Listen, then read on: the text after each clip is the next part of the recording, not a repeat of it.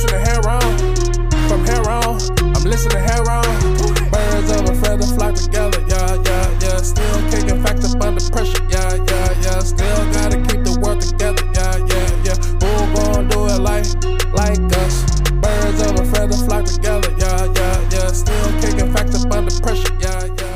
Hello, and thank you for joining us on Heron's Home Podcast. I'm your host, Corey Robertson, alongside my soundman extraordinaire, Rico G. What's going on, everybody? How y'all doing? And we're kicking off season 5 with episode 105. Welcome, everyone. Yeah. Happy New Year. Yeah, man, let's go ahead. We're going to be getting into our end of 2020 roundup today, you know, because 2020 was a long and winding one, to say the least. For me, it went by really fast, yo. Like, there was so much shit happening. And actually, it didn't slow down until the end of the year for the most part. Like, it was pretty much rapid fire, random fuck shit. So, yeah, man, the year went by pretty quickly for me. But it wouldn't be any justice to an end of year roundup if we didn't start out with a little in memoriam section. So let's start out with definitely R.I.P. to Breonna Taylor, R.I.P. to Ahmaud Arbery, R.I.P. George Floyd, R.I.P. Tamir Rice, R.I.P. Casey Goodson, R.I.P. MF Doom. I mean, these are just these are just a few of the names. You know, MF Doom being the most recent one, which, man, that was 2020 wasn't willing to go out without snuffing out one more thing that you love, because boy, MF Doom, he was a rapper's rapper, man, and I've been a fan of his for, you know, he's been rapping since early 90s under Zev Love. You know, and you know, I posted a link on the Twitter to an interview, or a C-SPAN clip of him speaking in front of Congress in reference to a bill that was trying to be passed to help the African American youth. And it was just, MF Doom was a prolific rapper and activist from a long time. You know what I mean? I only became aware of him probably about 6 years ago, through the Gorillaz. Actually, he rapped a verse on November Has Come. And I've been a fan of his ever since. But nice. 2020 has been a rough one. And I know Tamir Rice didn't die in 2020, but he was denied justice in 2020. So I believe that it is due to count him among the ones that, it's always dishonored. A good time to bring up Tamir Rice's name. Yeah, dude, that shit it's egregious, especially the ruling that the federal government passed down, where, you know, the footage was clear as to what happened, and they found it necessary to deny his family any form of respite, you know, knowing that there will be consequences for the death of their child. But that is what it is. But, you know, that is the era of 2020. But yeah, I figured it would be fun to do a little end of year wrap up with a lot of my top 5s, things that I found were, you know, either exemplary in any individual category or particularly entertaining. So yeah, we'll start out with my top 5 shows, because we did review quite a few shows throughout the course of this year. Yeah, we did. And so I'm going to go ahead and so I will give the disclaimer before I go into any of these top 5s. These are just my personal favorites. I am not ranking them in terms of like greatness in the overall spectrum of all things. I'm not doing that. I'm just saying these are my personal favorites that I reviewed or spent a reasonable amount of time with in 2020. And so I tried to limit it to things that were only created or achievements that were garnered during 2020. So, because there's, you know, simple enough. There's always people doing great things, and there's projects who, you know, there's movies that I watched that were older that are interesting, and so forth and so forth. Right, but yeah, what's the point of including things outside of this year and a year in review? Exactly. So I tried to narrow it to that. So yeah, with that disclaimer being given, we'll start out with my top 5 shows. And even though I have only had a short time with it, Mandalorian definitely was one of my the quickest ones that I was able to throw into the mix.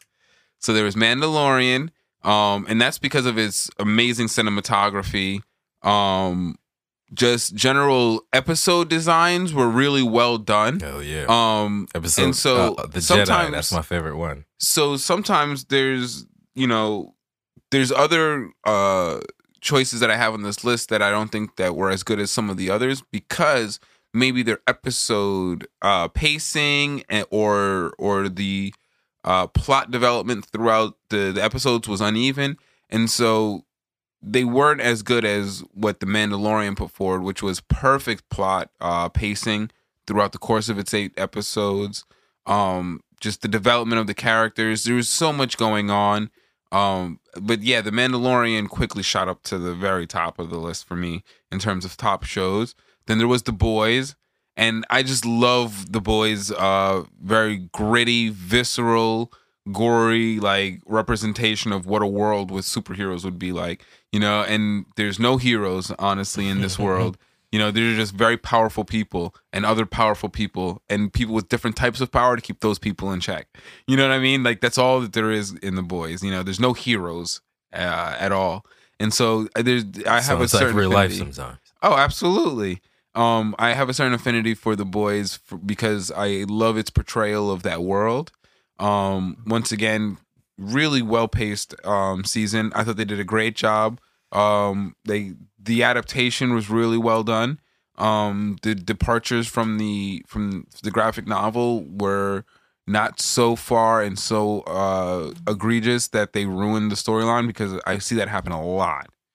That the TV shows end up departing from the source material too much, and the show writers are not as creative as the people who wrote the original story. Off the rails. Yeah, so there was The Boys, and so coming into the next ones were ones that I think suffered from pacing mostly, but pretty much excelled in every other category. So that was really the metric that separated those two, The Boys and Mandalorian, from the rest of the shows in my top 5, and that was the pacing. Like, it's really hard to pace a TV show well, especially when you don't know how the distribution is going to go, whether they're going to release it all at once. You know what I mean? Because when they're shooting and developing the script and all of the episodes, they don't know how it's going to be released per se. Oh, no, they do. That stuff is determined before you film. Oh, I thought they figured out how many episodes, because Mandalorian, I guess they probably knew. They didn't let the public know about how the episodes were coming out until afterwards, because they released it in a weird schedule of like 2 episodes, or 1 episode, 3 episodes, 3 episodes. Nah, that's usually done in the writing process. In the writing stage is when it's determined how it's gonna be released in that way. Oh, okay. If it's gonna be like episodic or 6 at a time, because then they usually write around that. That's sort of why that's what set the Marvel Netflix apart from a lot of other series, because they wrote the entire series and then filmed it, whereas most TV shows usually go episode to episode. Okay, well, because a lot of these shows have been doing it poorly, so I was like, I don't know if it's something like they're not syncing up, in which they're, you know, maybe writing it and then they're releasing it based on like a time schedule that they're unfamiliar with. Because some of these shows, you gotta remember, 2020 is different, though. You know. Yeah, and so I was giving them that. COVID threw a monkey wrench in normal distribution of all media this year. So yeah, we'll go ahead and we'll kick off that with Lovecraft Country. Which was an amazing show. Gotta catch that. You gotta catch it. It's just a really great expose of what Afrofuturism can bring to the table, and it did it super well. Like, I can't really I can't articulate how pleased I am with Lovecraft Country, but that is a very personal thing. Lovecraft Country, I think, hit with a lot of chords that I personally liked. You know what I mean? Like, I don't know if maybe my exuberance towards it is just because it combined a lot of elements that I thought were thematically poignant. But yeah, Lovecraft Country was a great show in and of its own right, whether or not it's my personal affinity for it or not. And so that definitely made it into my top 5 shows of 2020. Jordan Peele did a great job in his direction. All the actors did an amazing job. Jurnee Smollett, and I forget the rest of the characters, but it's a lot of famous actors in this show. Yeah, the lead is actually playing Kang the Conqueror in the MCU, so I'm super excited for that. Yeah, man. Can't remember his name though. But yeah, it's just an amazing overall production, super well done. I hope that they go further in that universe, because the end of the season absolutely left it open for further exploration, and I think that it would be really a great world to delve deeper into for sure. Nice. Jonathan Majors. Yeah. Yes. Jonathan Yeah, Majors. he's gonna be Kang the Conqueror. Gosh, man, I can't wait to rewatch Lovecraft Country. That's one, and pretty much like one of my things is like, if something's really really good, I'm gonna get it on the box set. That's my like gold support. standard for a TV show. Is like, oh, okay, if I want to own the physical copy of your shit, if I don't want to be at the whimsy of streaming services to watch your shit, that means that your shit was on point. For sure. And Lovecraft Country is definitely one that I would purchase the box set for, because it's a world that I want to be able to revisit at my leisure. But there was that, and then there's Umbrella Academy. Nice. Umbrella Academy was a great watch. Season 2 was it made my affinity for 5 that much more. It was such an interesting and entertaining journey to travel down. I thought that it was very inventive and original. It's not a storyline that I've seen before, nor did it seem to draw on elements that were very prevalent. You know, the main character and the use of time travel, I thought, and always a interesting use of time travel will get me every time. It's one of those plot devices where it's you either do it well or it's like, why did you even do that? 100%. 100%. And one of the later choices will definitely exemplify that. But yeah, Umbrella Academy made it into the top 5. And to round it out, it was Raised by Wolves. Nice. Raised by Wolves was good. And while there was points in it that I was like, what is going on? Or why did they choose this path? It ended up in a way that made me very anxious to see where the next season takes it, because like I absolutely did not like I forgot who wrote Raised by Wolves, but they wrote twists within the twists that were really very extra. Like okay, so I want to say it was Ridley Scott, because I want to say it's in the Prometheus universe. But that'd be lit. That'd be super dope if it was part of the Prometheus. But yeah, according to this, it's Aaron Guzikowski is the writer of Raised by Wolves. Yeah, I can't remember. There was a very high end director that was affiliated with it. I can't remember off the top of my head. I have to look into it, but yeah. Overall, the Raised by Wolves episodes and the characters were presented in an interesting enough manner that made me wanna, and it had enough intertwining storylines to make me very interested in seeing where it's going. Okay. Ridley Scott is one of the executive producers. Executive produced by Ridley Scott. Okay, got you. Because you get that feeling, you know what I mean? That ambiance that he creates in his movies is very prevalent in very this. Elseworldy. Yeah. And so, yeah, that's my top 5 shows of 2020. And that's my favorites. Personal favorites. You know, feel free to at me and tell me how you feel about anything. I don't give a shit. You know what I mean? Like, at me all that shit. I'll be more than happy to get into a Twitter rant as to why I agree or disagree. But you forgot about Altered Carbon season 2 though. It was good. It was very good. But honestly, I didn't think it was better than any of those 5. Okay. And Altered Carbon, and so yes, feel free to throw in the honorable mentions, because Altered Carbon was absolutely honorable mention. It was very entertaining, and I think that it has a lot to offer for the casual sci-fi fan. You know, I think that it sucks knowing that there isn't going to be any continuation on the universe. Bruh. So I feel bad That's about that. the worst part about it. Because it's going to leave you on a cliffhanger. You're like, where does it go? And you're just like, nowhere. That's where nowhere, it's sir.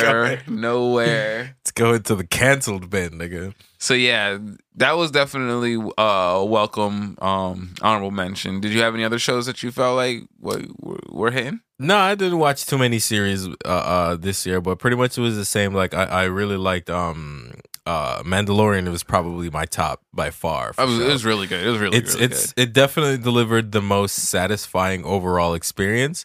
And I think one thing that it had going for it is that it didn't follow any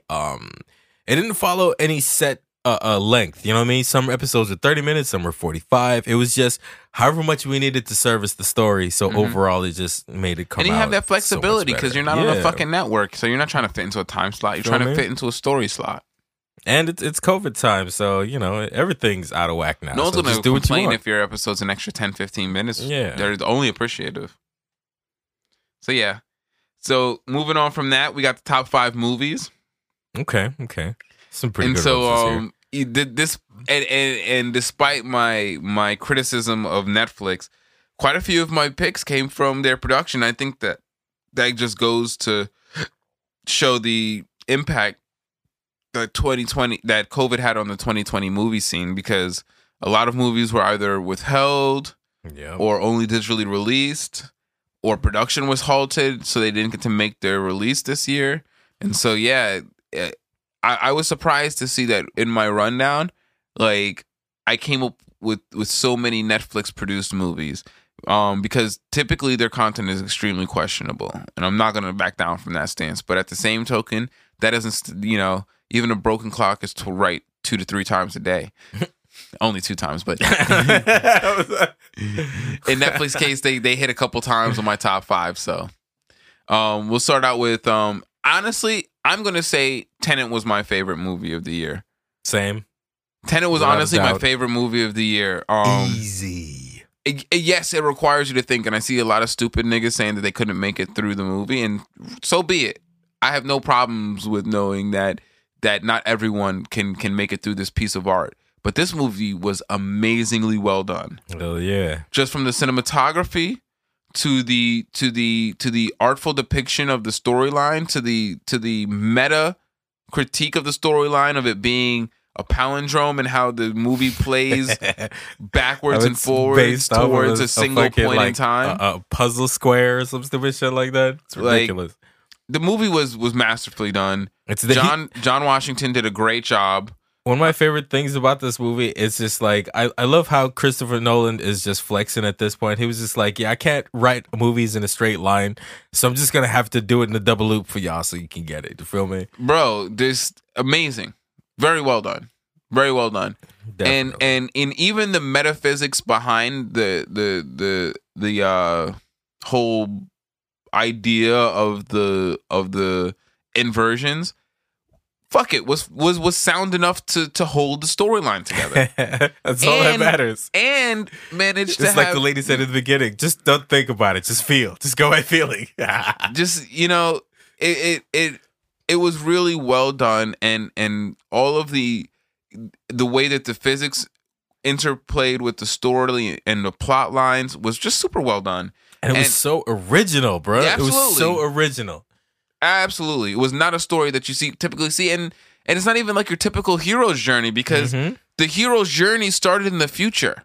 And he worked back to teach his younger self to do the things that he needed to do to be the man he needed to be in the future. What the fuck, nigga? Like, that shit was bad, bro. That shit was amazing. It's dope. Tenet was very, very good. And if you don't believe that it's in the top 5 movies, you should rewatch it until you understand. Because it really is that good. It was an amazing movie. Agreed. So that was Tenet. My number 2, Borat 2, man. Borat 2, man. I'm not gonna lie, that movie was really fucking entertaining. Still I gotta check. It was an amazing movie, bro. And not for nothing, even the parts of it that were uncomfortable in ways that were interesting to think about. Because I always have a problem with watching an Israeli person parody Muslim people, because that is historically just punching down and not a type of comedy that I prefer to engage in. But Sacha Baron Cohen is a trained clown. Facts. He is a trained, degreed clown. He's a trained buffoon, sir. Thank you. I apologize if my terminology, if my nomenclature is incorrect. The proper moniker is buffoon to bestow upon this man. You know, sir. He's really a good comedian and a very, very talented comedian and a very educated comedian. And a very forward thinker, man. This dude is like, the way his brain works is just amazing. And I also have to really... And he's very brave to do some of the things he does. I really have to admire how this dude can stay in character in these ridiculous situations. Even when shit is hitting the fan, he just stays in character and just still is like, no, I'm here to prove a point and I will not break character. You know what I'm saying? Yeah, I mean, and even under penalty of physical injury. Yeah, because they were going to attack him at that Trump rally. Like he was laying on the floor of his bus, hoping that they didn't see him inside. They were going to attack even in Bruno. They were going to attack him when he was making out with the dude in the thing. And you know what? For as much as I disdain Bruno's character because of his use of African American iconography in a derogatory way, like the fact that the people who hate him, they don't hate him because of that. Nope. They hate him because he's gay, and that's the part I'm like, you know what? Fuck you guys. I'm gonna side with the gay guy now. The thing that's funny about that is pieces of trash because he's joking. Here's the really funny thing about that: it made them so mad. They were willing to break down a building, just because two dudes were like wrestling. Guys, aren't you gonna stop and think about what you're doing? But then again, you're asking too much of these people already. So. It kills me, and that's so 2020 is not stopping to see if your reaction is matching the situation you're in. Yeah. Oh my gosh, that's so 2020. That is so 2020. Come on, man. It's crazy, son. From niggas busting down windows because they're mad at police brutality to everything. Like, I love the marches and protests, but when niggas were in Beverly Hills breaking windows, I'm like, I hear you, and I'm not going to denounce you, but I just don't see what you're doing. I don't see how that's going to help us. I only see how that's going to get white people to want more police. But whatever, dude. It's just like you guys aren't stopping to see, like, all right, this shit is just really not appropriate. And so that's so 2020 is reacting completely and utterly in escalation. What do you mean take stock of the situation? But yeah, man. So and now comes my begrudging Netflix picks because honestly, nothing else came out in terms of production companies that this year that I thought was really nobody wanted to risk it. Nobody wanted to risk it with the movie. And so Netflix came through with I'll start with Spencer Confidential as my third. Okay. Still haven't seen that either. You gotta watch that, man. M'Baku and fucking and I'm sorry, Winston Duke. I do know his name because I don't want to. And Mark, I don't want to act like I don't know his name.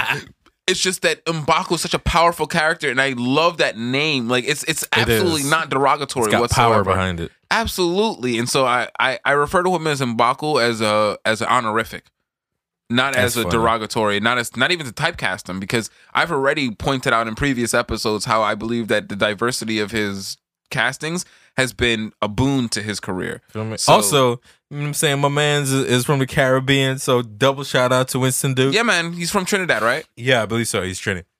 So yeah, man. So Spencer Confidential it had a good mix of comedy, action, a little bit of drama, some plot, some actual character development, which, not for nothing, is not. Honestly, if your characters are whack, just don't develop them. That's fine. Just come through on the rest of the shit. How was your boy Post Malone? Oh, he got beat up, so I loved it. He beat his ass, so that's all that mattered. Fucking he was Post excellent Malone. in his role. Yeah, exactly. He took the stompings like a champ, just like I wanted to see. Like, and wow, is that why I like this movie so much? Because it started out with Post Malone getting his ass beat. Anyway, that made it to my number 3. Spencer Confidential, a really entertaining watch. Give Winston Duke his flowers. I'm gonna give that a because that man has already. I mean, really, he came on the scene 4 years ago, and he's got 5 movies under his belt that are fucking solid bangers, making bank, son. You know what I mean? Well, Mark Wahlberg did his thing. I'm not gonna count him out. He was a main character, but and it's so funny because I want to call out more non-African American people, but honestly, 2020 African Americans, we really showed out. We did a lot of work carrying this country. Whether it was from showing out in elections to producing the entertainment that keeps us going, our culture is what is keeping American culture alive. We're the heartbeat of this fucking country. Real talk. And we took a lot of L's this year, so we definitely need to get some shout outs and some big ups, man. Yeah, man. And I feel It's like been a rough year for people of color. I feel like that rough year is generated because of our success. The more that they see us succeed, the more they feel like they have to publicly crack down on us. Mm-hmm. But yeah, man, moving on from that, we got The Five Bloods. R.I.P. Chadwick Boseman. Lost a great one. You're talking about, R.I.P. You know what I mean? What 2020 is taken from us. R.I.P. to Chadwick Boseman, but The Five Bloods was a really entertaining movie. Thank you, Spike Lee, joint. for bringing a lot of conflicting ideologies together to be scrutinized in the heat of a deep interpersonal relationship. These 5 men who had been through war together, who had then separated and developed their own lives and come back together as different people. Well done. Thank you, Spike Lee. It's a great movie to sit down and just think a little bit about. You know what I mean? And I think that might be an underlying theme about most of the things that I enjoyed this year was when I was forced to sit down and think about what's been going on and things I've been consuming, they were food for thought. They were food for thought. And they provided beyond just the initial consumption that I got even when I was outside of their presence. These things that I enjoyed really gave a lot of fodder to think about. And so, definitely The Five Bloods was great for that, and so thank you for creating such an interesting storyline with such interesting characters to bring new and interesting thoughts to us. Because I see he tried to do that with Chirac, and unfortunately Chirac is just not something that it's something that's too alive and visceral to be making satire of. You know what I mean? There's only you know what I mean? There's got to be a certain distance before you start making, fictionalized versions of things. Especially when you commiserate the sentiment, even if you're trying to be artistic about it, which he was. But I think that The Five Bloods was a better hit for Spike than that one was. And so to round out my list was Project Power. Nice. Yeah. Project Power with Jamie Foxx. Great pick. And what's my homegirl's name? Miss Fishback. Let me see. I don't remember her first name. Dominique Fishback. Yes.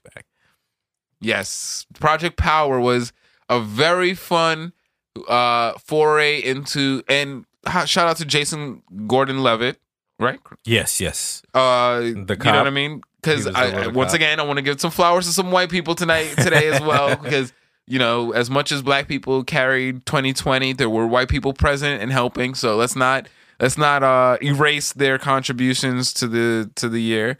But Project Power was a great journey into a world of fictional powers in which we got to live through a father's vengeance story in the presence of rampant scientific experimentation and the shenanigans that ensue. And I always love superhero stories told outside of capes. You know what I'm saying? I love when they're done right. That's the 2020 superhero. Come on, baby. Yeah. We don't believe in capes no more. We ain't waiting for Superman. We seen the movie. He ain't coming. And that's exactly how Jamie Foxx was. It was just I'm gonna be my Superman. They no took longer my daughter, waiting for Superman. And I'm gonna. I actually heard he had another project that he was working on that was similar to that, where he's playing a single dad. He's taking care of his daughter. A single poor dad is taking care of his daughter, but at night he's actually like a demon hunter and shit. So all right, I fucks with it. He's Blade. Okay, I was like, all right, yeah, Blade with the daughter. I'm with it. I want to see that. Blade with a family life. I fuck with it. Jamie Foxx doing some big shit out here. Yeah, man, I'm with all that noise. But yeah, so that rounds out the movie picks. So I hope you guys have been following along and enjoying some of these. And if you haven't indulged in them thus far, please take some time and enjoy them, man. Do you got any honorable mentions for movies? I think, Jiu-Jitsu? Buddy. I mean, to be fair, if you are drunk and you're in for a good time and you're not going to take the movie seriously, the movie's actually pretty funny. But if you're expecting like a real movie, you're going to be so disappointed. But I would throw in Invisible Man. I was a little bit reluctant on that, but it actually turned out to be a good movie. So it was a roller coaster ride, which is actually what I give it credit for. Right, I'm a very even keeled person, so it's hard to movie, and that movie made me hate the movie right in the middle, and then in the third act, I was like, yeah, reeled it back in. So, and the ending was very satisfying. So, I to me, that's a great movie experience. So, I definitely give Invisible Man an honorable mention. Also, Black Box, I would also give that one an honorable mention. It was a great horror movie. That's from this year? That was produced this year? Yes, I believe so, but I got to double check. Let me... and I think I don't remember too many... You pretty much talked So we watched a lot of shit from older shit, but not... Yeah. Mostly. But definitely... I just remember seeing Jiu-Jitsu on this year's list, and I'm like, get the fuck out of here. It's so weird. It's such a nonsensical movie. Why? It's called Jiu-Jitsu, but why? Nicolas Cage is on the cover with a sword. What does a sword have to do with Jiu-Jitsu? Listen, you're not doing Jiu-Jitsu right is your problem. What does a katana have to do with Jiu-Jitsu? Even better question. Not even a Kempo's? It's a fucking... It's just... But anyway... It was fun. It was fun if you're not taking it seriously. But yeah, Tenet was my number one movie this year, so I don't have too much. Peninsula, I'd give Peninsula an honorable mention. That was fun. Not as good as Train to Busan, but it was still very enjoyable. Well, wait, what was the movie where Thor was saving the Indian kid? Oh, that was really good. Oh man, what is that called? I feel like it's like Redemption or some shit like that. Yeah, something with the that was a really good movie. Oh, Extraction. Yeah, that's the one with Chris Hemsworth and unfortunately I don't know the other kid's name. But. Yeah, movie magic. No, but that was a good movie. That's definitely the honorable mention this year. Man, fuck you, Netflix. Like, I really dislike their shotgun approach to just publish and distribute everything. You're gonna hit sometimes. You're not gonna hit sometimes, and the times you don't hit, fuck it. I don't like that. I really don't, because like they really, really, really fucked up doing the Cuties movie and doing that other fucking murder porn movie that I fucking talked about earlier in the show that I don't even remember the name of because it was so fucking reprehensible. Like, it's a real toss up with Netflix. But hey, they did get 3, and that's what I'm saying. Like, despite me vehemently disliking them, I still gave 3 of their productions billing in my top 5. So it's not hate. It's not hate. I genuinely believe what they're doing is bad, but that's just me. Whatever. This is an end of year wrap up. This is not a me rant up. So let's go on. Those are the movies. So yeah, let's hit up top 5 albums. Now, these are just my favorite albums. It's heavily skewed towards hip hop. Not a lot of reggae and not a lot of rock. Honestly, new rock. I haven't listened to any new rock. No new rock, bro. Yeah. I listen to tons of old rock. Don't get me wrong. Same. System of a Down will forever be a part of my soul. Like, those System of a Down speaks to a part of me that's so visceral and so integral that it'll never go away. But I haven't listened to any new rock, honestly. I wouldn't even be able to tell you a new rock song that came out in 2020. Same. And that's sad to me. But it's not for any lack of love for the genre. So hopefully some of the people that I fuck with heavy, like Jesse, will put out some shit that I really rock with heavy. So, I mean, I have hope, but I don't know if mainstream rock is a thing anymore for me, at least. Like, they haven't produced an act or a performance that I'm appreciative of as of late. But it's been a while since I was listening to any mainstream rap. But yeah, reggae is going to get a lot more of a big... Buju. Yeah. I want to give a shout out to Buju because he didn't make my list, but he definitely put out good music this year, and I definitely want to give him his flowers. because I know a lot of other reggae artists have put out music, but Buju's music I think was very prescient and necessary for this time. Yeah, I really liked his verse that he did with the Coffee on the Under Pressure remix. He's like spitting nothing but facts on that verse. Big time. But yeah, so all right, let's go ahead and hit up the top 5 albums. My number 1 is Freddie Gibbs, Alfredo. Nice. I rock a lot of songs off of that in the rotation on the regular. Alchemist is doing it major this year. He's just destroying everything that he puts his hands on, and in a great way. Freddie Gibbs, I think, is setting himself up to be one of the premier lyricists in hip-hop history, and I don't mean that hyperbolically. Freddie Gibbs is an amazing rapper. I'm talking about just rapping. I'm talking about putting words together. Because, and that's one thing I loved about MF Doom. And I don't want to take this away from my music top 5, but I think it's very on point right now to comment how MF Doom was a lyrical rapper. Definitely. MF Doom's whole style wasn't about rapping fast, wasn't about having catchy beats, wasn't about anything other than, I'm going to put these words together better than you. Better than you could have ever imagined, to say the dumbest shit. And you're going to love it. I'm going to put these random words together in the most coherent way, in the most entertaining way possible. And I dare you to try to do it better than me. That was MF Doom. That man's wordplay was his shtick. It was his style. It was his everything. And he really was an exemplar of lyricism, putting words together in entertaining fashion.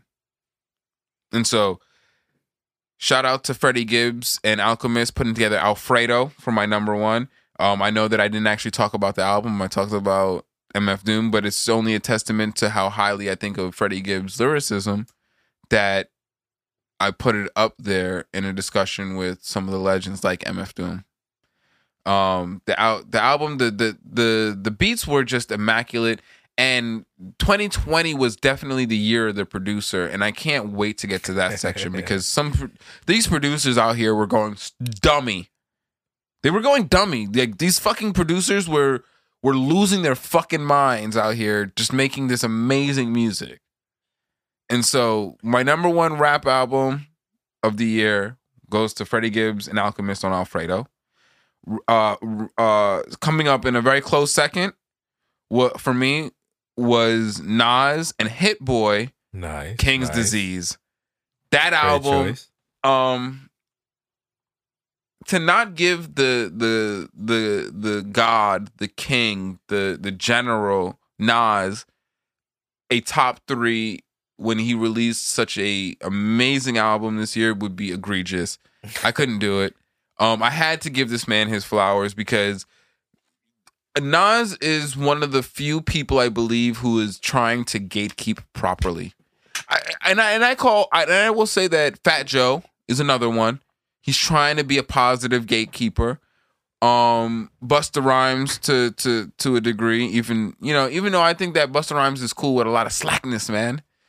His artists, they be wildin', but he's a good gatekeeper. I think that honestly, the one who's been doing it the best has been Nas. Between his influence and mass appeal, to his contributions to the actual music scene, to his work with DJ Shadow, just everything that Nas does, even his work with even his work with Kanye. Nas's work with Nas is immaculate. You feel me? Nas's work with Kanye, even though it's not his best work, was still him lending his star power to try to keep a genius alive. Because Kanye could possibly be a genius, but the problem is that he's too riddled with mental illness to ever really exemplify that. But even then, Nas brings his lyrical acumen to the table to make a passable body of art. And so I had to put Nas at the top for his overall performance throughout the year, through his continued work as a gatekeeper, and through releasing an amazing album amidst doing all of those other things. King's Disease is definitely in my top 5. Then we got Conway the Machine. From a king to a god. Now, this is New York rap at its finest. And who would have known it was coming out of motherfucking Buffalo? And not for nothing, I had to fight because I could have easily dominated this top 5 with 3 Griselda projects. I could have easily had West Side Gun with From Paris with Love, the West Side Gun project, and Benny the Butcher, Burden of Proof. All of those were top tier albums. Top tier albums. But Conway the Machine came away with the placement because this album was masterfully put together, and honestly, typically I am more I find Benny's style to be more entertaining, but Conway just really took it away this album.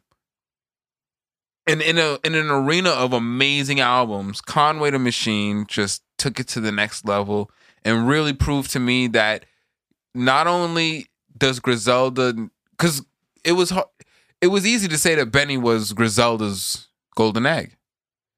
But not only did he say that, not is he on par with, if not better than Benny, that the Griselda projects have a bright future.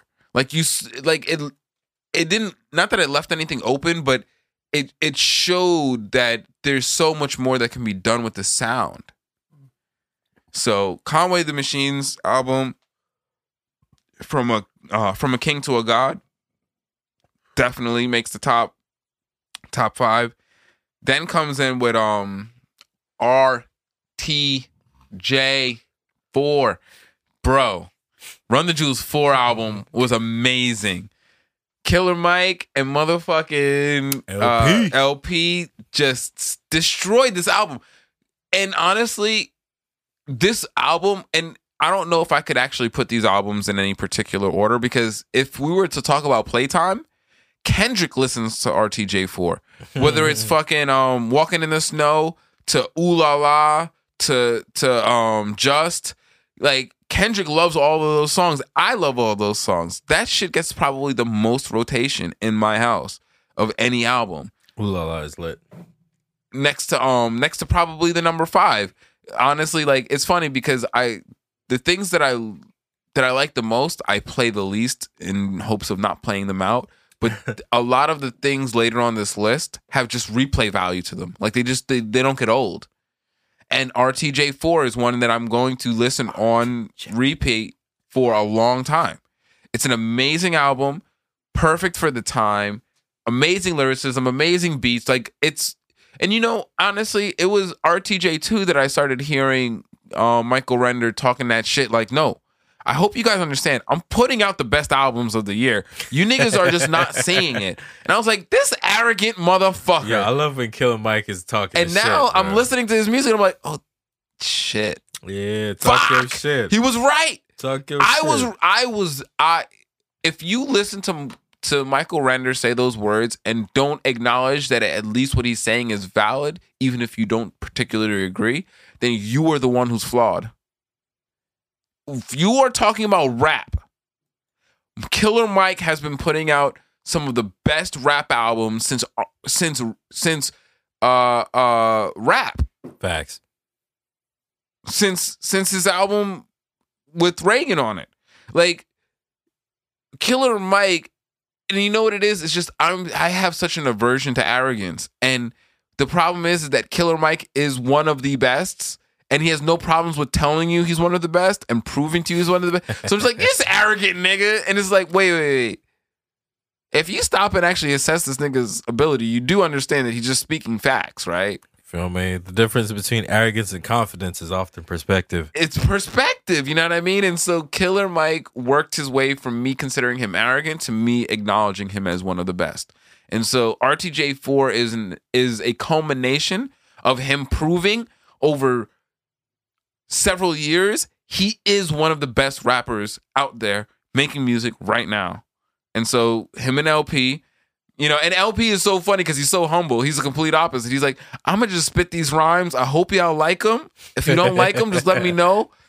I respect y'all opinion, but I'm going to spit grimy rap no matter what, just to let y'all know. I'm spitting that grimy ass white gutter nigga from Brooklyn rap.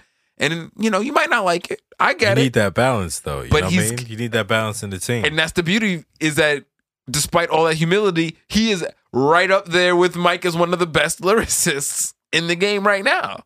So it's so funny because, like, yeah, you got the polar opposites and they both meet right in the middle at greatness. What are you going to do? It's the most important intersection. And that's what RTJ4 is. So I haven't said a thing about the actual album other than all of my esoteric bullshit. But yeah, it's a really good album. It's just a good album. Listen to it. Listen to the lyrics. Listen to the beats. Listen to them independently. You might not actually want to hear anything heavy, so just listen to the beats. Or if you want to hear some substance, listen to the words. They're there. It's just a great all-around album, and so I highly recommend that one. So that's number 4. And to wrap up my fucking list, we got New Beginnings, Reason. Okay. Reason's album is amazing. It's really fucking good. And if you haven't given it time, you're doing only yourself a disservice. It is a quality album with several bangers and every track worth listening to.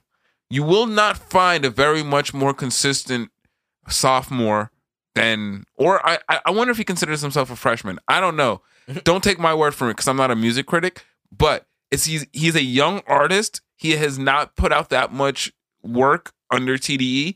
And for him to be this far and this well developed, he is going to be fucking amazing. Pay attention to Reason. This man right here is putting out really good fucking music, and I highly recommend you take your time out and listen to New Beginnings. It's a fucking banger. Banger. And also it was very prescient. It had a lot of shit to do with 2020. And so it'll make you feel some shit. You know what I mean? Just by having things that are relevant to 2020, it means that you have shit that's going to be kind of evocative. So resonate. Take your time. Yeah. It's a good listen for sure. And yeah, and so I had 2 honorable mentions with rap album of the year, and that's Toby Ngwegwe put out a great project that was, he called it Cinco Originals. And it was a small body of work. It wasn't a full album, but just I love his work. From the production of the videos to his rapping to his features. Toby is one of my favorite artists, hands down, bar none. Honestly, I would say he's in my personal top 5. Just and I love, I espouse everything that is part of his ideology. Like, this nigga spits shit that I could get down with. Real talk. And so I wanted to shout out Toby for his work this year. Because he's consistently put out amazing African art, African American art. It is African American. It is so quintessentially what African American culture is and should be. You know what I mean? And it is hard to embody what something is in the moment and what it should be in the future. And Toby is that. And so there was that, and I want to shout out Sean for Detroit too, because I really loved that album. It was a great album. It deserved to be in the mentions, but unfortunately, I like those other 5 projects a little bit more. It edged them out. Okay, but yeah, ELE 2 also honorable mention. Over yeah. ELE Absolutely, 2. Busta Rhymes, Extinction Level Event 2. Yeah. Up there in the honorable mentions, but there was a lot of good music that came out, and so the rap album was hard. It was real hard. Sure. And so we'll go from rap to R&B acts, because not all of these people put out whole albums, but all of them had exemplary works of art put out this year. And so I'll start out with her. Okay. I love her. Her is choice, one of the good most choice. amazing R&B artists in the world to me. She is just her vocal ability, her songs, her instrumentality is just top notch.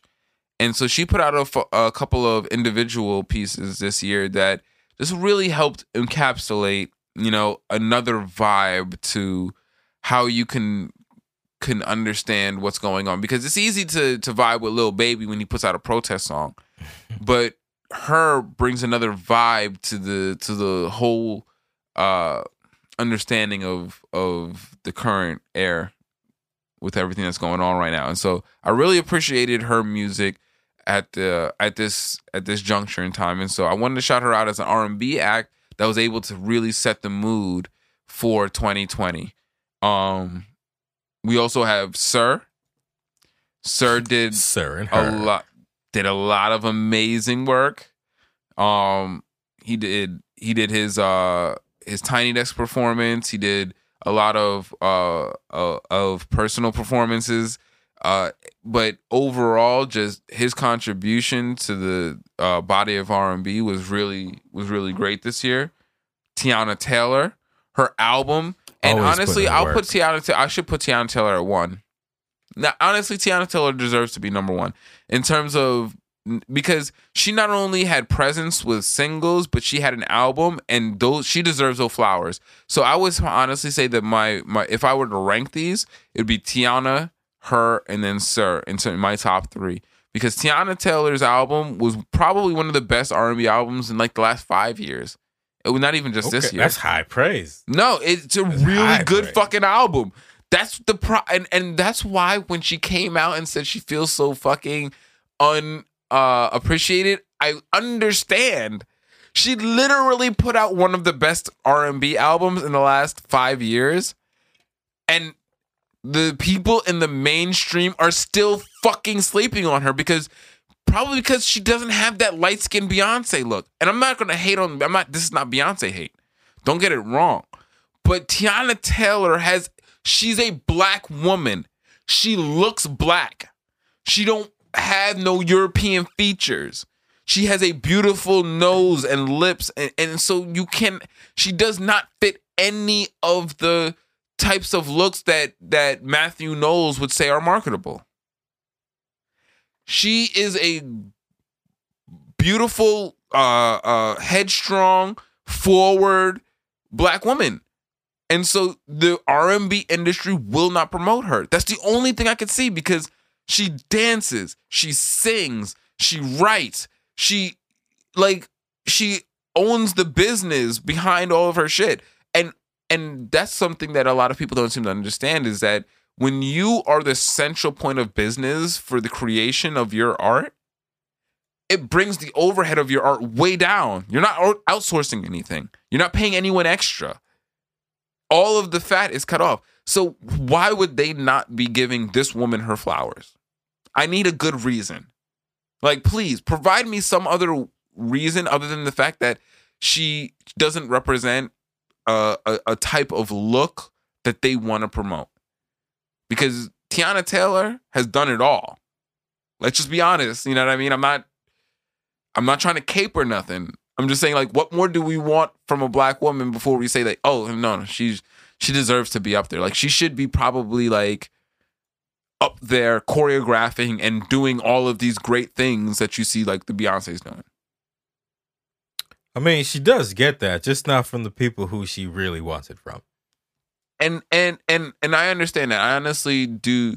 I feel her, because, like, Tiana Taylor, I think, I'm not saying she's better than Beyonce, but I'm saying there should be an absolute competition there. But if you ask most people, they would never even put them in the same league. And it's like, I don't think that's fair. I don't know if that's fair. In terms of ability and performance. I don't know. That's opinion, though. That's never going to be, 1 for 1. You know what I mean? It's always going to be very alive. Okay, but that's what I'm saying. That's why I think there should be a competition. Like, I don't think that anybody should say that she is, like, you know what I mean? Like, out of the league. I think that she should be spoken of, but I don't think that, and to her own reckoning, she doesn't get put into those categories like she feels like she deserves. And I genuinely think it's because she might not, she doesn't play the way that some other people play. Because it can't be because of talent and production. Because she did that. She did that. She proved that. You know what I mean? When everybody's silent in the pandemic, she put out a top-notch R&B album that can outshadow most R&B albums in recent history. I mean, I'm not extending back very far. So, I don't know. I really want to give that woman her flowers these days because I don't think you've done that yet. You don't think so? Nah. You ain't done that yet at all. No, it's because I think that in 2020, that is the most egregious snub that I've seen. It's Teyana Taylor snub. That's the most, because very rarely, because before any of this happened, and you can ask Carolina this, way before any of this happened, I listened to Teyana Taylor's last album, and me and her listened to it while we were driving on a 2-hour drive. We listened to the whole album, and at the end of that album, I said, "Holy shit, that was the best album, R&B album I've heard in a long time." Completely independent of any kind of controversy. This is not an opinion I developed after hearing a bunch of people's opinion. No, I listened to that album and said, "Holy fuck, that was amazing. That was next level." And so to now come 4, 5, 6 months later, I don't even remember how many months ago it was, and then to still see that like nobody's acknowledging that. Nah, if I have to disproportionately balance the scales, I'll be the heavy stone on the other end because she deserves it. She deserves someone to weight the scales on that end. Real talk. Don't worry, you're putting in work, Monty. All right. You got it. I'm moving on. I'm done. I'm got it. We're gonna move on to the remainder of the R&B. You sure you don't want to give Teyana Taylor some more props? We got Summer Walker. Summer Walker has been putting out work. Okay. I appreciate the music she's played out. So Summer Walker, I think, gets distracted a lot by her social media presence, but in terms of the actual body of work she's putting out, you cannot deny that is a solid body of work. So I will give her flowers based on the things that are relevant to the discussion and not the shit that's done on the side that is not relevant to discussion. And so, yeah, Summer Walker definitely deserves to get shouted out as top 5 R&B artist of 2020 because, her music resonates with a wide variety of demographics, hits young and old R&B heads, and so I definitely want to put her name in that. And then The Weeknd, despite the Grammys snubbing him, honestly, The Weeknd makes quintessential R&B music. It's hard not to mention him. Unless he completely fucks the project up, you're going to have to mention The Weeknd as putting out some of the most consistent, high production music that of his genre. And so, yeah, I'm not going to deny that. And in 2020, Weeknd produced a solid body of work for people to vibe to. I don't know how much longer that vibe has in the scene, but he's definitely going to ride that vibe until it's no longer accepted in the scene. And so he did his thing. Do. And so, yeah. Use your brand till it's not expired. And so I'm going to have to give Weeknd his props. He definitely... I've listened to quite a bit of Weeknd's music throughout the course of 2020. But yeah, keeping in the theme of music, let's hit the top 5 producers. Nice. Because there's been a lot of producers that might not have been featured on albums or hit singles, but have produced over the course of a lot of tracks and produced songs that are relatively popular, even if they haven't had a conglomerated success. And so I'll start out with, even though despite that description, the first 2 on the list are, of course, 2 producers that have had a ton of success and, whether it's albums or individual tracks. And that's Hit Boy? Hit Boy. No, because Hit Boy produced King's Disease. He produced Detroit 2. He produced a Freddie Gibbs joint. I mean, man's been working. Man. Let me not even, man's been working. Hit Boy in 2020 is what Mustard was in 2019. Is that fair to say? Because Mustard was just banging out hits in 2019, like he was skeeting them shits out at will. Like, the shit was stupid. You know what I mean? Like, Hit Boy right now is the go-to producer. Not just for a single sound, even in my opinion. He could produce over a range of sounds. That's real talk. So, number one was Hit Boy, my opinion. Favorite for the year of 2020. Okay. Solid choice. Close second, Alchemist. Okay. Still another solid choice.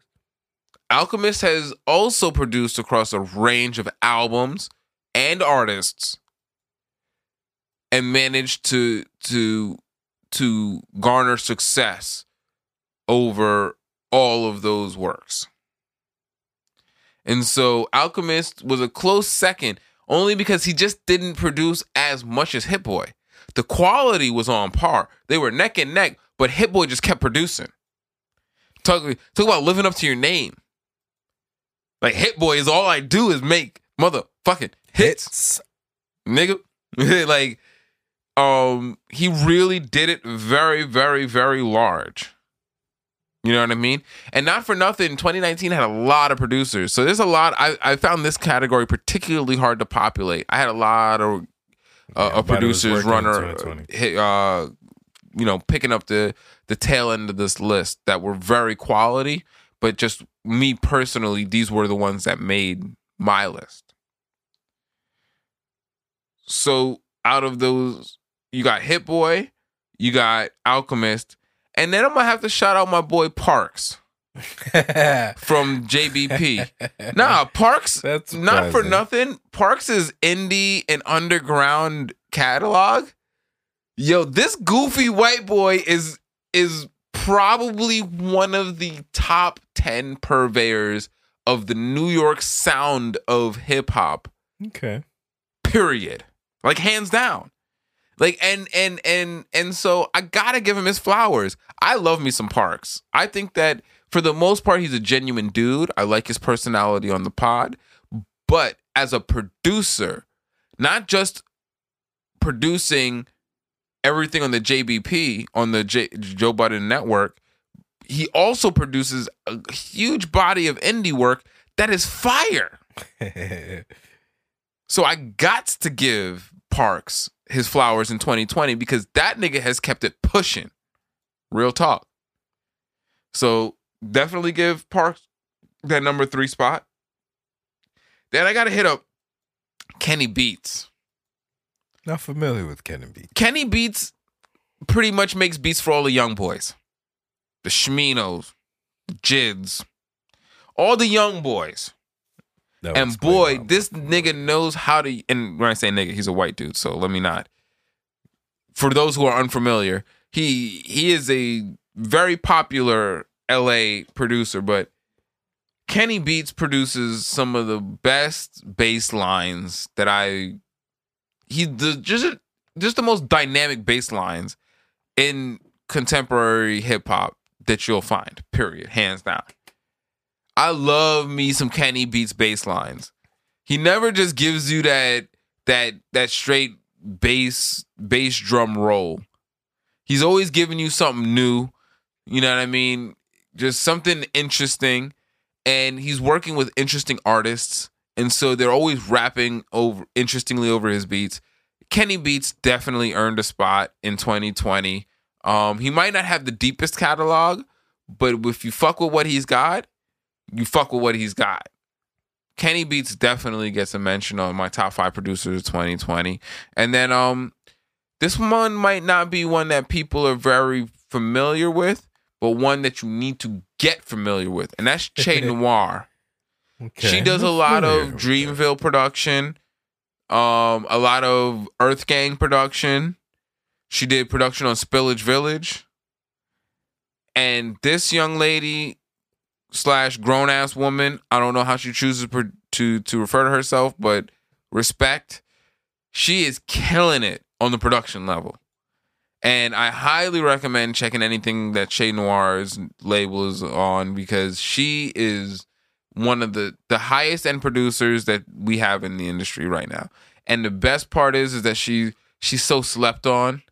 And when she blows up, niggas are gonna be like, oh shit, where'd you come from? Be like, nah, nigga. It's too late.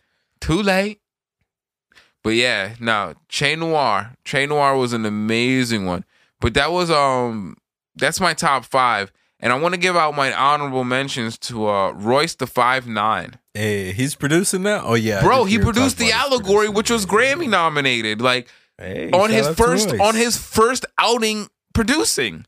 Yo, Royce is gonna be a fucking top level producer in no time, because on his first outing he produced a stellar album, and The Allegory only did not end up on my charts because it's mood music. And the mood in 2020 is so shifting that I didn't get to sit on the mood for it very long. But it was a fire album. And the production on it was great. And that was his first foray into producing an entire album. And he smashed it. He just did a great, amazing job. Nice. And everything that Royce has done, whether it was rapping or producing this year, was amazing. And I wish that, and if I had to give it a top 5, just all around presence performances, Royce would be there for sure. Between his podcast, his music, his production, Royce has been killing them. And I can tell that in any of those categories next year, he's probably going to be in a roll call for sure. And so, yeah, I want to give an honorable mention to Royce. Big things, Royce. And also to Nell, who's Toby Ngwegwe's producer. Nell is Toby Ngwegwe's peeps always got love for him. Yo, Nell is an amazing producer. She does all of his production, from what I understand, in terms of just his albums. And she's got a catalog outside of that is also quite reputable. And so, yes, I would have loved to put Nell in that top. But she definitely gets that honorable mention. And over time, you're only going to hear more from her. And so I want to give a huge shout out to Nell for her production props. Let's move on from that to something that I think is relatively new to the entertainment sphere, but I think this should be its own genre unto itself, and that's top 5 podcasts. Hey, you know what I mean? Like, I think that podcasting is a whole genre unto itself these days, and is deserving of, in its own right, of its own mentions. And so I'll start out with my personal inspiration, something that I listen to a ton, and that's JBP, Joe Budden Podcast. Honestly, like, that is the format on it, I think, for, conversational podcast that covers a wide range of topics, but at the same time also gives a different perspective and or entertainment value to those topics. And so, yeah, I want to shout out the JPP, because without that structure, like, that's the structure that has created the platform that makes things like what we do palatable. And so, not for nothing, I look to that podcast a lot for my inspiration. So I wanted to give them a shout out. I would be remiss not to. It would be disingenuous not to. If I myself am going to do a podcast category, I got to shout out JPP. So now that that's out of the way, looking at podcasts that are generally just entertaining and also trend setting, I look at Drink Champs. Nice. Yeah, Drink Champs with Noriega and DJ EFN. Shout out to DJ EFN. He has provided music for our show. Season 1. He's a friend of the show. Yeah. I love DJ EFN. Can't wait to eat at Hex Pizza Shop with him when I head out to Florida. I'm gonna hit him up. Maybe you could chill with him and take a picture or something for the Instagram or something. You know how we do. But yeah, Drink Champs is a huge, I think, purveyor of the culture. You know, they bring a lot of older acts to the forefront and platform them to be able to speak at large in an arena that might not be as familiar with them. And they also have a good rapport, I think, with some of the younger guys, even though they don't platform them as frequently.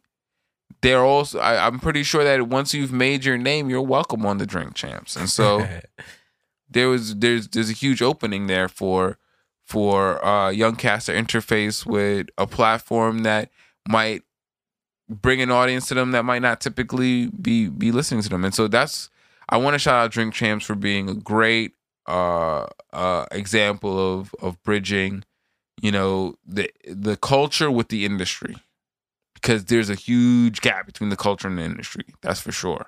Definitely. And Drink Champs serves as a great purveyor of how to do that correctly. And so I have to put them up there. Then there's a rather new podcast that I've been engaging with that is great, whether you're a guy or a girl or a female or a woman. I'm not sure what the correct nomenclature is, but either one, whether you're a man or a woman, this podcast is great for expanding your horizons, and that is the See the Thing Is podcast. That's another podcast on the Joe Budden Network that has Bridget Kelly, Mandy B, and Olivia Pope on it. And these three young women are really good conversationalists, and they talk about a lot of things that, you know, might not be comfortable to talk about if you don't have a solid core group of women that you like to talk to. You know what I mean? And in a world where women don't have good relationships with other women, it's a good podcast. And as a guy, it's a great podcast to just hear women speak, to become more comfortable with some of the things that we used to be able to just say, we're not giving a Ross about them things. You know, sometimes it's good to engage with them in a passive way like that, because it opens up your horizons to understand how women are thinking. You know what I mean? And so I want to give a shout out to the See the Thing Is podcast, because it has definitely helped me get past some of my personal proclivities and open my mind to say, you know what? Okay, if that's how women feel about that, if that's a general consensus, if that's a thing, and it's strictly a big bad man thing that makes me avert to that, then maybe I have to stop and say, well, maybe it's not for me, but it's not for me to bot up someone else for getting into them things. And so I really appreciate that podcast, because I frequently have to stop that podcast and just turn away for a minute. Just be, yo, I can't have business with it. You're chatting too loose, yo. And then I come back to it and it's like, you know what? It might not be for me, but it's not for me to judge other people who choose to spend their time doing them things. And so I really appreciate the See the Thing Is podcast for that. And so I want to give them a shout out. What's it called again? See the Thing Is. Okay. See the Thing Is. That's a pretty good It is. Pretty good name. It at first it's kind of jarring, but just like the podcast, because you say it like it's written, not like it's meant to be said or heard. Listen. See the Thing Is podcast, and I was like, what? Yes. See the Thing Is. I fucks with that title. Yes, it's actually a really good title. Where can we find these ladies? On SoundCloud and YouTube. Awesome. And honestly, the YouTube is smashing. Yo, JBP, yo, that is your real bread and butter. I think that their YouTube viewership is going to be where it's at, especially because, you know, are they a part of his network or something? Yes, he's starting a network, and so he has his podcast and their podcast so far on it. Yeah, man. Yo, Joe Budden is trailblazing. But yeah, man. Shout out to OG Hatch. You know what I mean? He's a podcast. OG Hatch. I'm sorry. OG Hatch is a fellow podcaster who I interact with on social media. Shout out who's to doing OG big Hatch. things. Yo, he's doing big things, and not for nothing, he's got a lot of eyes on his podcast, and I've listened to his podcast, and it's an entertaining podcast. Do your thing, you know what I mean? He's definitely going to show up in the runners up category. But moving on from See the Thing Is podcast, People's Party podcast with Talib Kweli. Hey, shout out to Talib. Talib, Shout out to throughout Talib. the pandemic, has provided quality interviews with great personalities in hip hop who have contributed very much to the scene, and I really wanted to shout him out because it's just good. It's educational. Talib Kweli is a erudite of the utmost pedigree, and he might not always come forth as that with his social media presence or whatever, but understand that when you're interfacing with Talib Kweli, you're interfacing with someone of the utmost intellectual value. And he brings that to his podcast. Facts. And I love that shit. I love how he does the homework.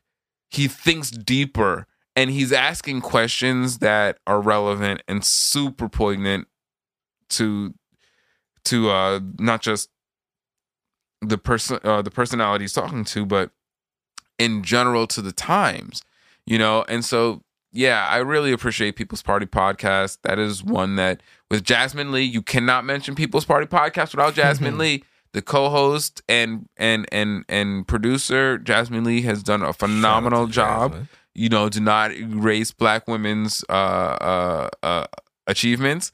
She has been a pivotal part of that show, and one of the main reasons why it's been so successful. And so I absolutely want to give her a shout out. But People's Party Podcast has been just a great source of highbrow interview entertainment. And so I want to shout them out. And then number 5, I'm gonna get a little bit in my rapper bag and say Heron's Home Motherfucking Podcast is number 5. Because come on, people, if you're listening to me right now and you've been listening for this long, then clearly you fuck with me. So I'm gonna put me in the top 5 because I've seen a lot worse rappers put themselves in their top 3. So I'm gonna definitely put myself in my top 5. Real talk. I'm gonna take a sip to that, nigga. Our podcast can beat all 5 of your top 5 podcasts. Not for nothing, and I'm not bragging, and I want to keep it Oh, low he's key. definitely bragging. But clearly, I got an email the other day from a ratings company that monitors podcast ratings, and we were in the top 179 podcasts. Shout outs. Thank you, everybody. Just saying. good to We're hear in the for top the New 200 Year's. Thank podcasts. you. I know there's thousands of podcasts out there, so I feel like that's an achievement. But anyway, we're going to move on from that because we're not trying to get big heads out here. We trying to grow. We trying to do it big. It's funny. You know what I mean? We were in the top 200 podcasts, and we were number 179.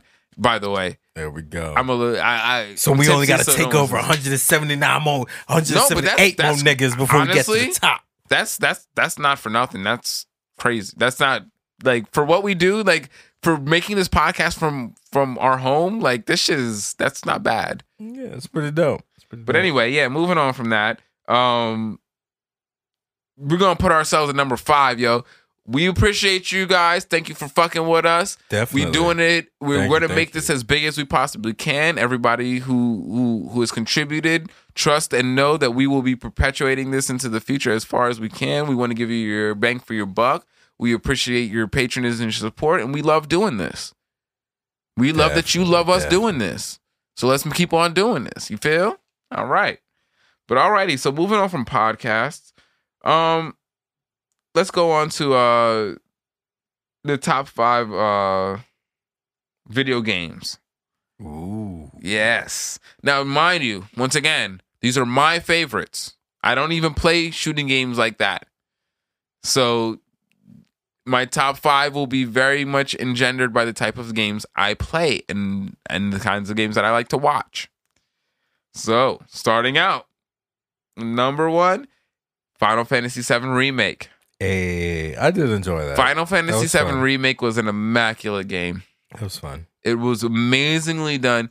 It seamlessly blended the action RPG and the menu-based JRPG genres without flaw. The story was amazing. The mission system might have left a little bit to be desired, but for the most part, the game fired on all cylinders. The extras were fun. The summons were fun. The culmination to the next episode, I think, was fulfilling. I very much look forward to continuing the Final Fantasy VII Remake series. I find Final Fantasy VII Remake to be my number one game of the year. That's just me personally. Okay. We'll Pretty follow strong that choice. up with Animal Crossing New Horizons. Animal Crossing New Horizons was a good game. Okay. It wasn't my personal favorite, but for what I saw it do, Animal Crossing had to make it in the top 5. Now, I don't know if it makes it into, I don't know if these are going to be in order of 1 through 5, but it would be hard to mention 2020 without Animal Crossing New Horizons in terms of just player base, in terms of gross. Like, the game is successful and highly entertaining to those who indulge in that genre. So I wanted to give it a shout out in the top 5. Then is The Last of Us.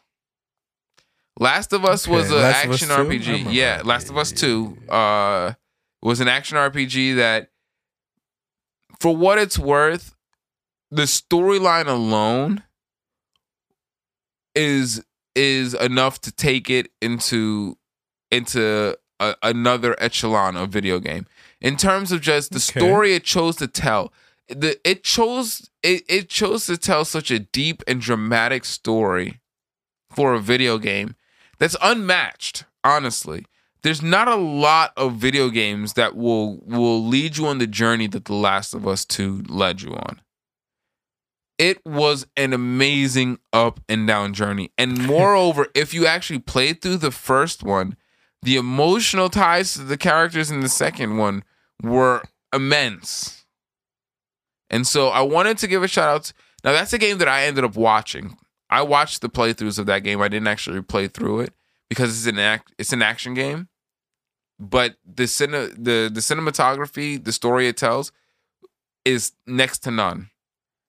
The game is It's amazing. nice that they were able to deliver that twice, because that's more or less what I heard about the first one. Yeah, it's completely story based. Like, the entirety of, and not to say that the game plays bad, but the story is so compelling. Oh, it's a story I would love to see in movie format. Like, if you want to make a movie out of a video game, don't be a fucking idiot and make a movie out of that, for fuck's sake. Like, stop trying to take Witcher and all those, which they did a good job of in the Witcher series. But, like, stop, like, taking these stretches and take these amazing stories like Last of Us and turn them into fucking movies. That's an amazing movie, in my opinion, because the game did it, and I honestly believe that was a better movie. Like, that game, oddly enough, and I never actually felt that way about a game, where I watched the game and said, you know what, that would have just been a better movie. Like, holy shit. That story was amazing. I wish I didn't have to control any of it. Like, it was one of those. But yeah, so Last of Us 2, just because of the engrossing experience that it provided, definitely made it into my top 5. Then Final Fantasy 14. And honestly, Yeah, that was fun. I played think a that little bit every this year that Final Fantasy 14 updates and makes its game better, it's going to end up in the top 5 games of the year for me.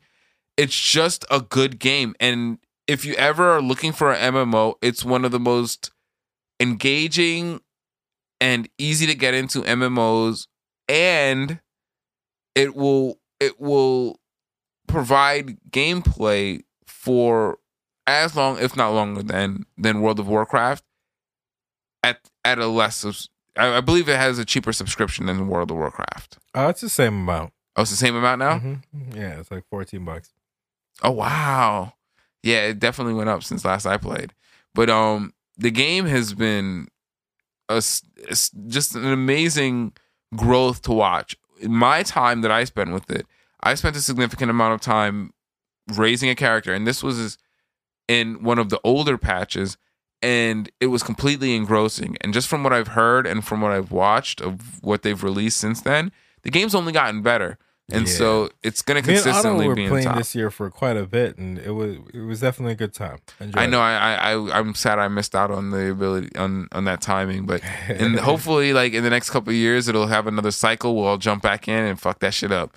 But yeah, Final Fantasy 14 definitely got there, and a game that I actually mentioned before, but I've watched a significant amount of gameplay for and feel significantly comfortable with saying based on the reviews in my experience with what little bit I've played of it, is Yakuza Like a Dragon. And this is actually Yakuza 7, not Yakuza 4. Also, for anyone who has Steam, it's on sale until the 5th of January. Ooh, on Steam. Yakuza's on Steam. Yes. I didn't know that. Yes. Yakuza Like a Dragon is an amazing game. It is $48 for the full game on Steam. That's with all the DLC? I believe the DLC might be a little bit more. I think the DLC might be like 60 something total with the game is amazing and well worth the $50. I would highly recommend it. At $50 it's worth it because it'll give you upwards of 60 hours of gameplay. And which is rare for an RPG. Right in the front. This main storyline takes 60 hours to play through. That is an excellent amount of gameplay. Absolutely. For $50, absolutely. And I highly recommend it. It is one of the best games, and with high-end graphics, it'll look amazing. The story is next level. The development was very meta and will take you down many journeys. And I highly recommend it. And so Yakuza Like a Dragon rounds out my top 5. On video games Steam, the Legendary Hero Edition. Now I'm over here doing advertisement Steam and shit. Do it. The Legendary Hero Edition is $58 on Steam, and it looks like it has everything in it. Oh my goodness! And if it then has all the DLC, then it's well worth the extra $10. $58, and then $48. It's 35% off for the Legendary Hero Edition, 30% off for the Hero Edition, and just 25% off for the regular edition if you just want to be basic. Just get the Legendary Hero Edition; it's well worth it. No, the game is amazing. The game is amazing. Cheaper than the Legendary Hero Edition right now is cheaper than the overall game is on the regular. So yeah, it's definitely a good buy. All right, so yeah, let's wrap up our year roundup with top 5 people who have done some exemplary shit, and then the top 5 trash people. Yeah, because you know me, I like to shit on some niggas.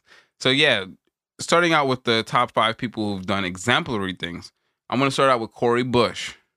Shout out to Cori Bush for sure. Absolutely. She is a congresswoman from Missouri who is doing really powerful things to show what people power in Congress can do. Listen, it's not always about winning. Sometimes it's about standing up for what you fucking believe in. And even though she doesn't have a constituency to win all of these things, she shows that, you know what?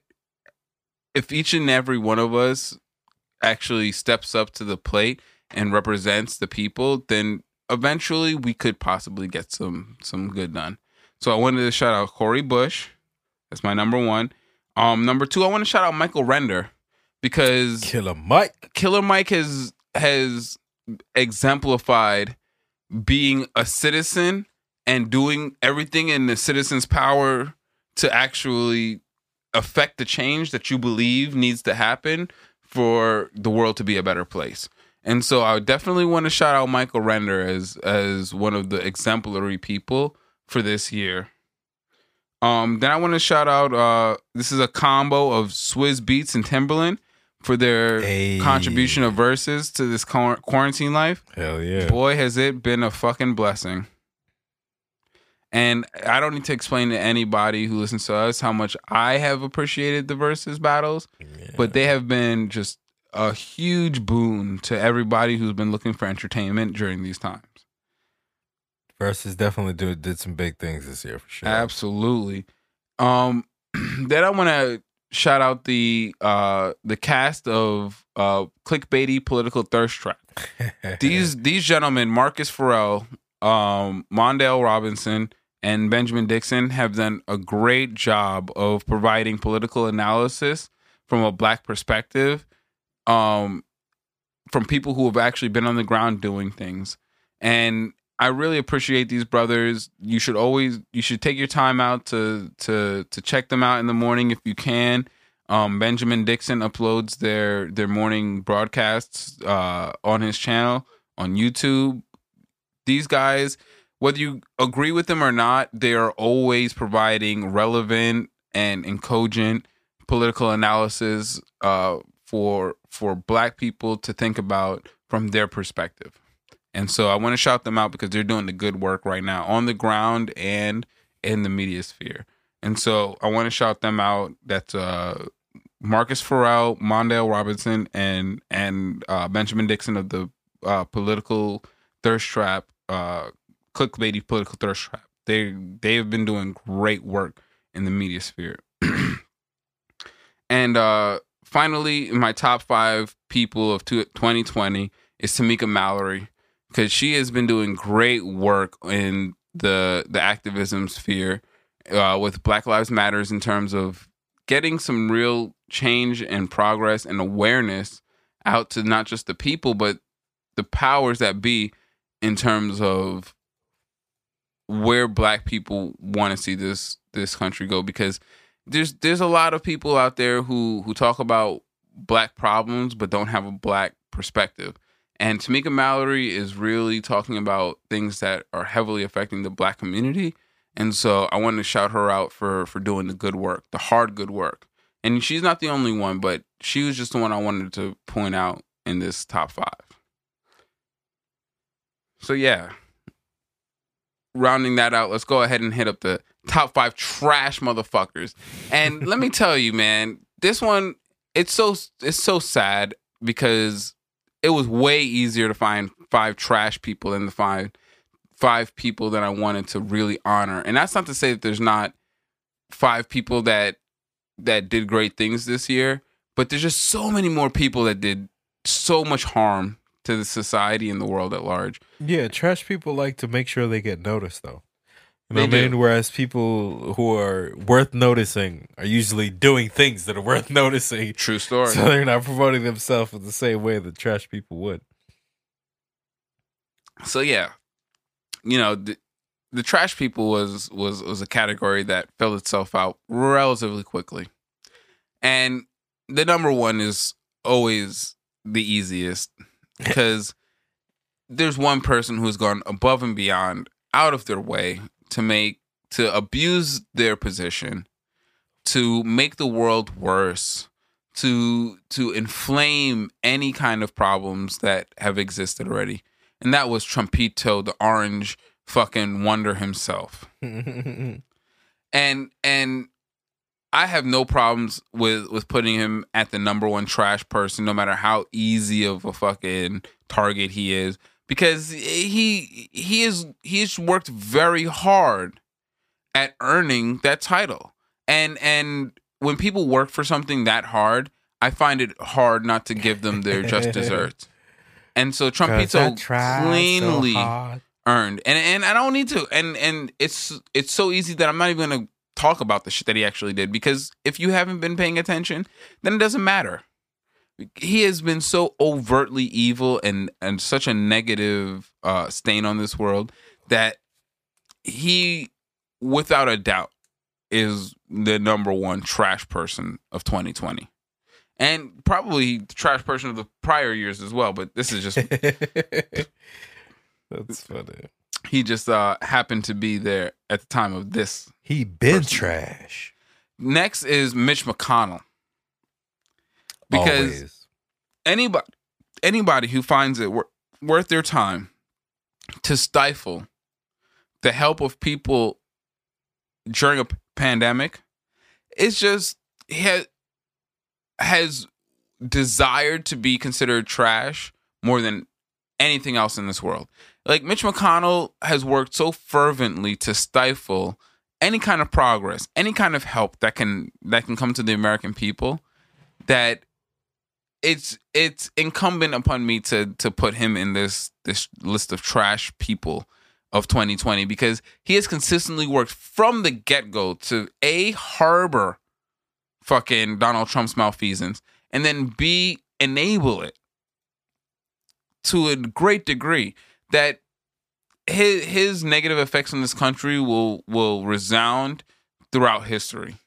It'll resound for the next decade, for sure. So Mitch McConnell has definitely earned his place as a trash person for having detrimented the American people economically, socially, for decades to come. Moving on from Mitch McConnell, I want to go ahead and put DJ Academics as one of my trash people of the year. Academics, no. Academics is pure trash and pure toxicity on the hip hop community. And this is not just because he got me banned from fucking Twitter on my main account. And that's just one of the many reasons why I hold a never-ending grudge against Academics. But if you actually do any kind of genuine critique on his contribution to the hip hop community, it's purely toxic. It's purely toxic. He has done nothing to uplift the community.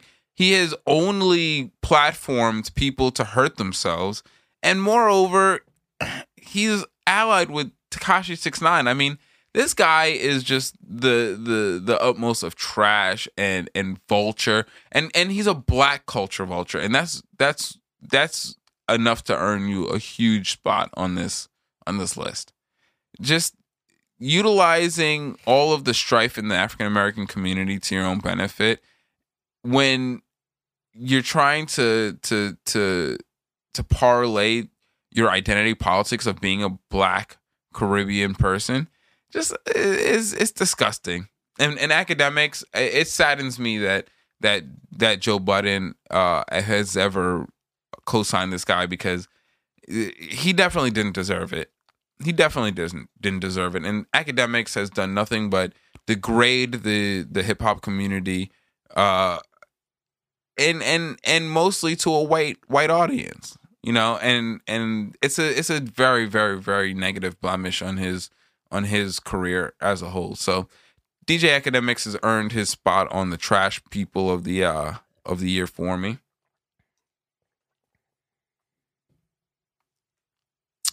And moving on from that, we got Tory Lanez. King Clown. Tory Lanez is King Clown for me, because for all of the shit that's gone down, I have yet to see any discernible evidence that says he did not shoot a firearm at a black woman for any, like, I just don't understand, like, where is the bail that is being shot to this man? I just don't understand how he has garnered any kind of bail from the community in reference to his assault of a black woman.